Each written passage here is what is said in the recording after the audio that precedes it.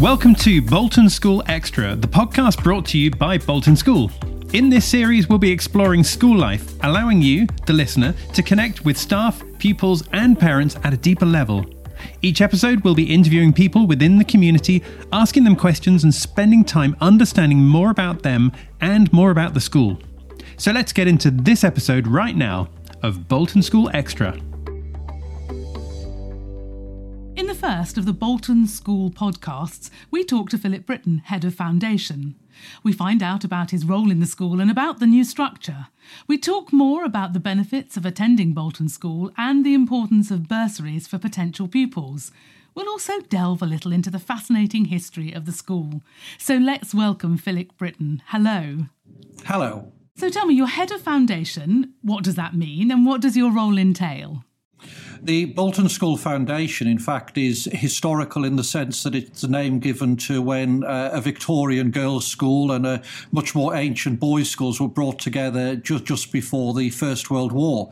And so that label is important locally to show what those schools were. Until recently, they were run as a boys' school and a girls' school quite separately.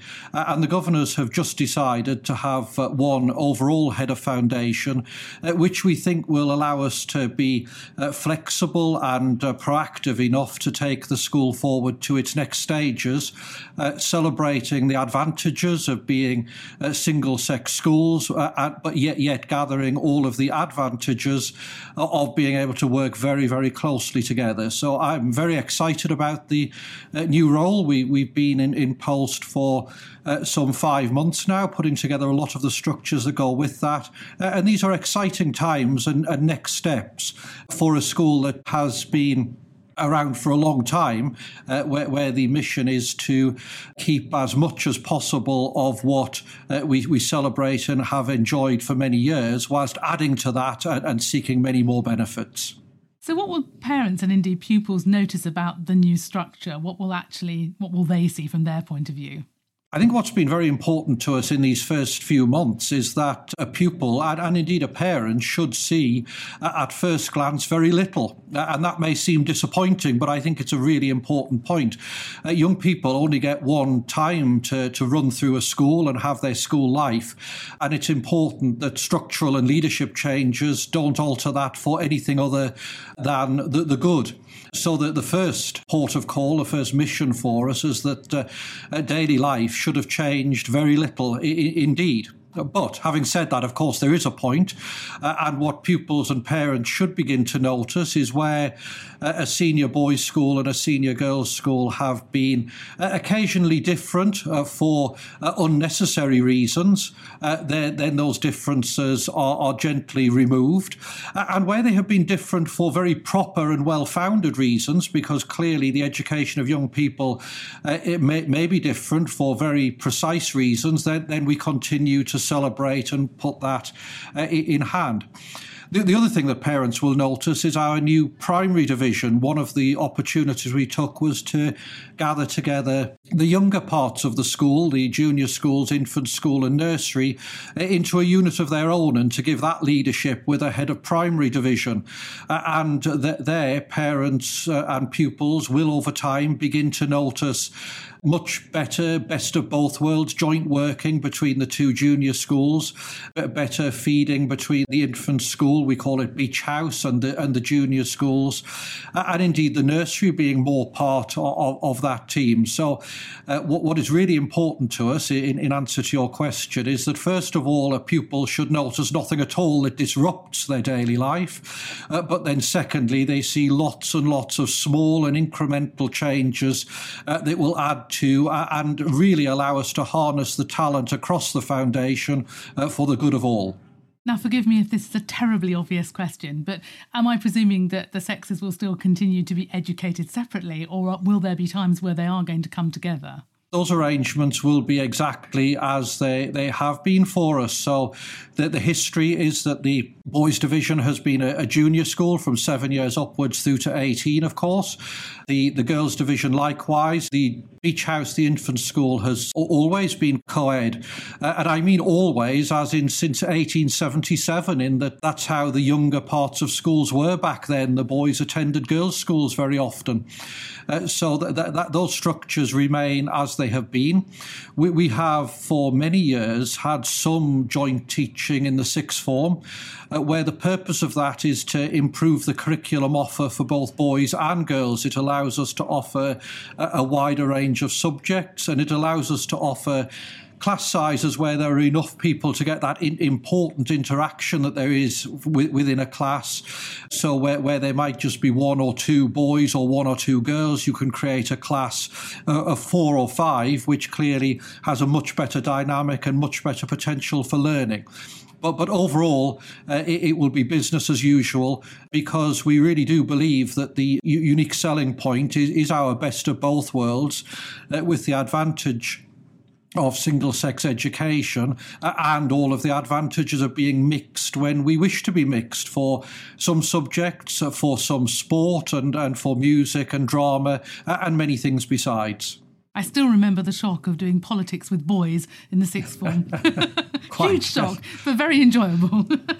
So when I do a podcast, I like to get to know the school. So can you describe your school to me? Does it have some lovely old bits? Is it fairly new? Tell me more about it. We have the advantage of being a bit of both. If you arrived at Bolton School, first of all, most people are enormously surprised that a building of this sort and this grandeur exists, I would say, up north, never mind in Bolton. People can have all manner of impressions about how things might be, and what they are faced with is a magnificent red sandstone building. The frontage of the school is getting on for being 1 mile long. They will enter through an archway which looks the part, and they'd arrive in a quad. And having arrived at that quad, they'd be confronted by our most modern building. We call it the Riley Centre, which is a sixth form centre and reception to the school. It really brought the divisions together. And so the ancient and the modern confront one straight away, in that you will arrive at a building that looks very much like a stately home. People visiting here for the first time reference Hogwarts continuously. So some audiences, of course, will have seen our school on a CBBC programme where we are with a film set for many different things. So you would be confronted by buildings that are stately and when they were built in the 1920s, following the formation of the foundation, Lord Leverhulme had a very strong idea that people rose to the aspirations of the environment they found themselves in. So the boys and the girls division each have a great hall which seats 900 people, a hammer beam roof, the sort of thing that one would find in an Oxford or Cambridge college. Those buildings are there, but also, as I say, our new Riley Centre for the sixth form, the Beach House Infant School is a decade old, a modern purpose-built building, as is the nursery, and the Girls' Junior School, Hesketh House, is a very new build. You would find yourself in 30 or so acres of playing fields in the middle of an urban area, and that feels very green, very open, and very much part of a community. I really wish I could be there. So tell me a little bit more about the academic side of things. What are the benefits of attending Bolton School? I think what we are very clear about is that Bolton School is a selective independent day school with all that goes with that. So academic achievement, making sure that pupils are the very best that they can be, is central to our mission. So obviously we perform well with exam results, and we perform well in our academic studies. But that is not actually at all what the school is about. We actually assume that parents imagine that's a given. Of course, people here would get good exam results. What we want them to leave with is a sense of intellectual curiosity, a sense of really wondering why, and being able to have those learning skills that they will take forward into their future lives. So if there is a mission in our classrooms, it's to create that sense of passion to allow people the opportunities to learn from those who themselves are passionate about their own subjects, and to really have that curiosity which will stand them in good stead, not only in their working lives, but also to be an informed, active, interesting citizen and person that people wish to be with. So in our academic focus, we would have a wide range of subjects. We'd look at the early curriculum, even in the primary division, supporting those learning skills, learning how to learn to really achieve later on. You talked about your beautiful hall and the extent of the school. I imagine it might be a little bit intimidating when pupils first come to you. How do you build in confidence to young people? How do you make them feel at home there? I think absolutely confidence and character is central to the school's purpose, and it's certainly what parents and old boys and girls after they have left value about their education here. In referencing back to that academic work, of course the grades that they would get allow them, they're the passport to the next step, to a good university, to a good career. But when people reflect on their school life afterwards, it is the soft skills that have built their character and who they are, the sense of moral purpose, a sense of giving back and community, and a sense of being part of something which actually they've taken from the school into their future lives. And parents very often reflect on that, and that is an active part of their choice in selecting Bolton School, where their young girl or boy is going to become a young woman or man. And that is a really big decision. So that character and confidence is something that not only happens by accident, but is built into our pastoral curriculum here and our pastoral care. And in a big school, that is all about people working in units that are of manageable size, where they are known and they can know people. And I think both are important. So we have our form classes, which are just at the most 25 in size, where the form tutor really gets to know the person that they are in charge of. And of course, I think another way that if you just roll that back to the first time you arrive, how does that first day in Year 7 feel?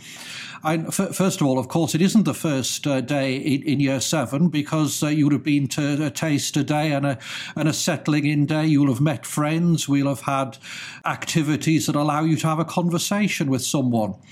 But there will be an active means and lots of activities to encourage friendship making, as well as pragmatic advice and discussion. The friends you make on the first day may not be the ones you have on the second day, and may not be the ones you have in the second week, but it's about getting to know people and getting to know who you're comfortable with. And in that, without doubt, central to how that happens is our enormous activity programme, where there are many things to do every lunchtime, and it's engaging with that informal activity that people make those lifelong friends and indeed take up those lifelong hobbies and interests. You talked about your beautiful grounds. Sport, do you do other activities in those grounds? Tell me more about that. Of course, sport is a major part of school life. I think what makes the school distinctive, because many schools have a particular emphasis on being really strong academically, or developing character, or being a sporting school, or being a music school, or being good at drama. One of the advantages of a school the size of Bolton School, mindful that we can break that down into those units that feel comfortable, is that we can be good at and engage people in whatever is their interest. So, of course, sport is an important part of the school. It's not all that we do, but for those for whom that is their area of expertise or what they want to participate in, that is very much part of our life here. We are renowned for our lacrosse playing in the girls' division, where we would be regionally competitive all of the time and in national competitions. But netball and hockey, girls' football, and particularly water polo. Water polo is perhaps a niche sport, but it is one at which Bolton School is nationally predominant. The boys' teams often win all three age group trophies. Alumni go on to represent their nation in that sport. And although more recently introduced in girls' division, they are also beginning to excel. Across in the boys' division, the cricket team would often be in national competition and successful. In football, likewise. Rugby more regional as a sporting competition. And lots more besides. We are an active and busy school in the sporting life. But you spoke of the grounds, and one of the other key features of the school is our absolute commitment to outdoor learning. Being outdoors and engaging in those outdoor pursuits as being central to the development of character, both finding out who you are as a person, but also finding your place in a team and getting along with other people. So the outdoor learning is really important to us, but both here in the school, but also at our own outdoor centre, which is in Patterdale in the Lake District, just at the end of Ullswater, where we have our own 60-bed centre, which pupils attend every year and engage in a curriculum based in the outdoors, where that develops year on year as they attend. And the youngest pupils go there in year 3 at the very beginning of junior school, and the last trips in year 12 at the beginning of sixth form. So that is important to us as well. Gosh, water polo, lacrosse, Patterdale, I want to be there. It sounds absolutely blissful. That is one thing I was going to come to. Obviously, schools such as yours perhaps are not so attainable for everybody. I know that you have some bursaries, don't you, for senior school pupils, and that must be very important to you to allow people to actually experience such an amazing school. It is absolutely central to the governor's and my vision of what the school is about. I think in the national debate about the purpose of independent schools, their place, how they can be part of modern society, that is often framed in terms of privilege and in terms of exclusivity.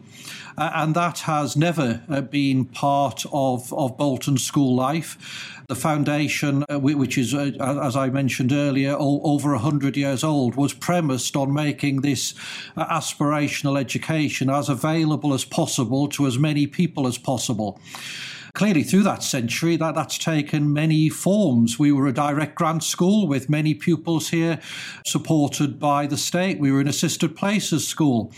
The governors were completely determined when both of those schemes came to an end that we would continue to be accessible, to continue to be trying to ensure that finances were not the gatekeeper, the exclusive gatekeeper to the education we offer here. And our bursary campaigns have been tremendously successful, hugely generous alumni wanting to pay back. The standard giver's story is that they reflect on their school days, providing with a platform for a happy and successful life. And they want that to be available to other people.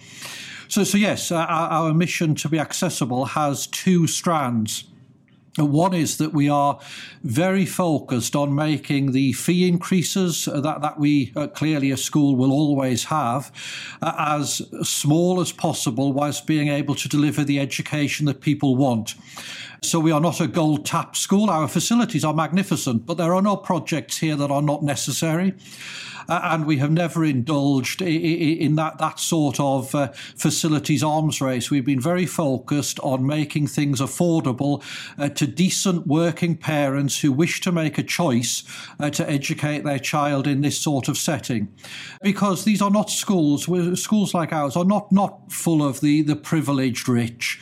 They are actually full of people who have chosen not to have a bigger car, not to have a bigger house, and not to have a better holiday, but to prioritise with their own money their daughter or son's education. So that is very clear and a central part to our strategy, and something often missing from the debate on accessibility. It is part of the moral duty of our schools to keep fees as accessible as possible. We are not competing with one another, we're competing with making ourselves a justified part of modern society. But putting that aside and actually answering the question that you asked, because that is a thing that is really important to us at school as well, even making those choices, very, very many families, of course, can't afford independent school fees. And so we have a very active bursary programme where in the senior schools, 1 in 5 pupils are here with some funding support from the school. We believe that figure of 20% puts us comfortably in the vanguard of schools seriously attacking the issue of bursary provision. And of those 1 in 5, because sometimes the national pushback is, well, that's fine, but it's just a small amount of money for the distressed middle classes. Of those 1 in 5, so some 10% of pupils here at Bolton School are here entirely on free places because their family income is such that fits our bursary profiles. And, that figure is comfortably more than the percentage of free school meals candidates in grammar schools. So I would be absolutely robust in those national arguments in arguing that this school is more inclusive than many, many grammar schools.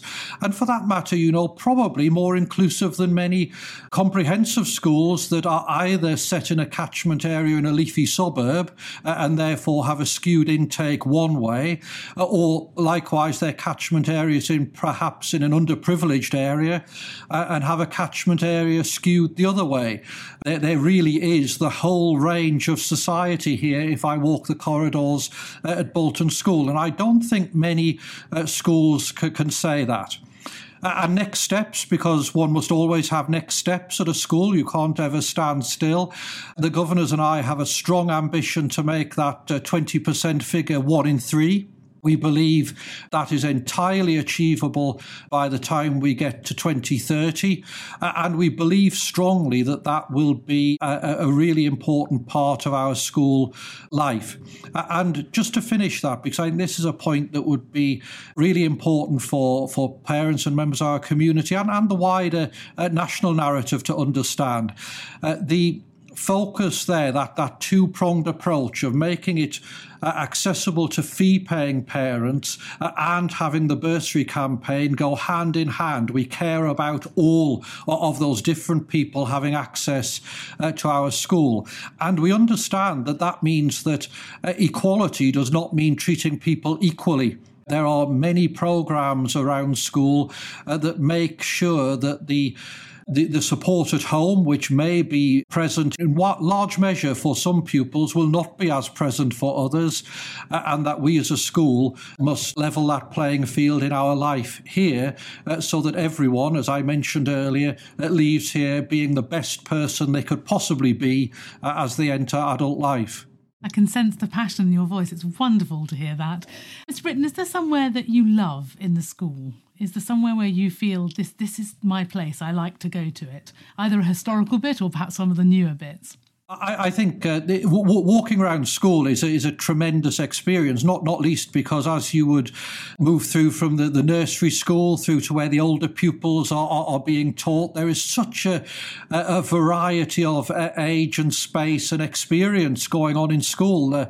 The after-school club where people are engaged in their craft through to people who are ready to be independent young adults, and they're in the Riley Centre having conversations they will have in a student common room in a few months' time. And so I do enjoy the variety of school life. But if I have places where I feel it's especially part of school life, it is in those great halls I mentioned earlier, because that is where we gather as a school, either the girls' division or the boys' division, where 850, 900 boys or girls are gathered together.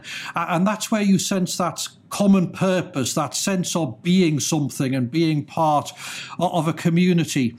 And I think it's also a special place because it's almost the setting for so many of those key moments in a person's life. It will be in the Great Hall where perhaps a parent and their young 10-year-old will first attend an open morning talk and just begin to think about, could this be me?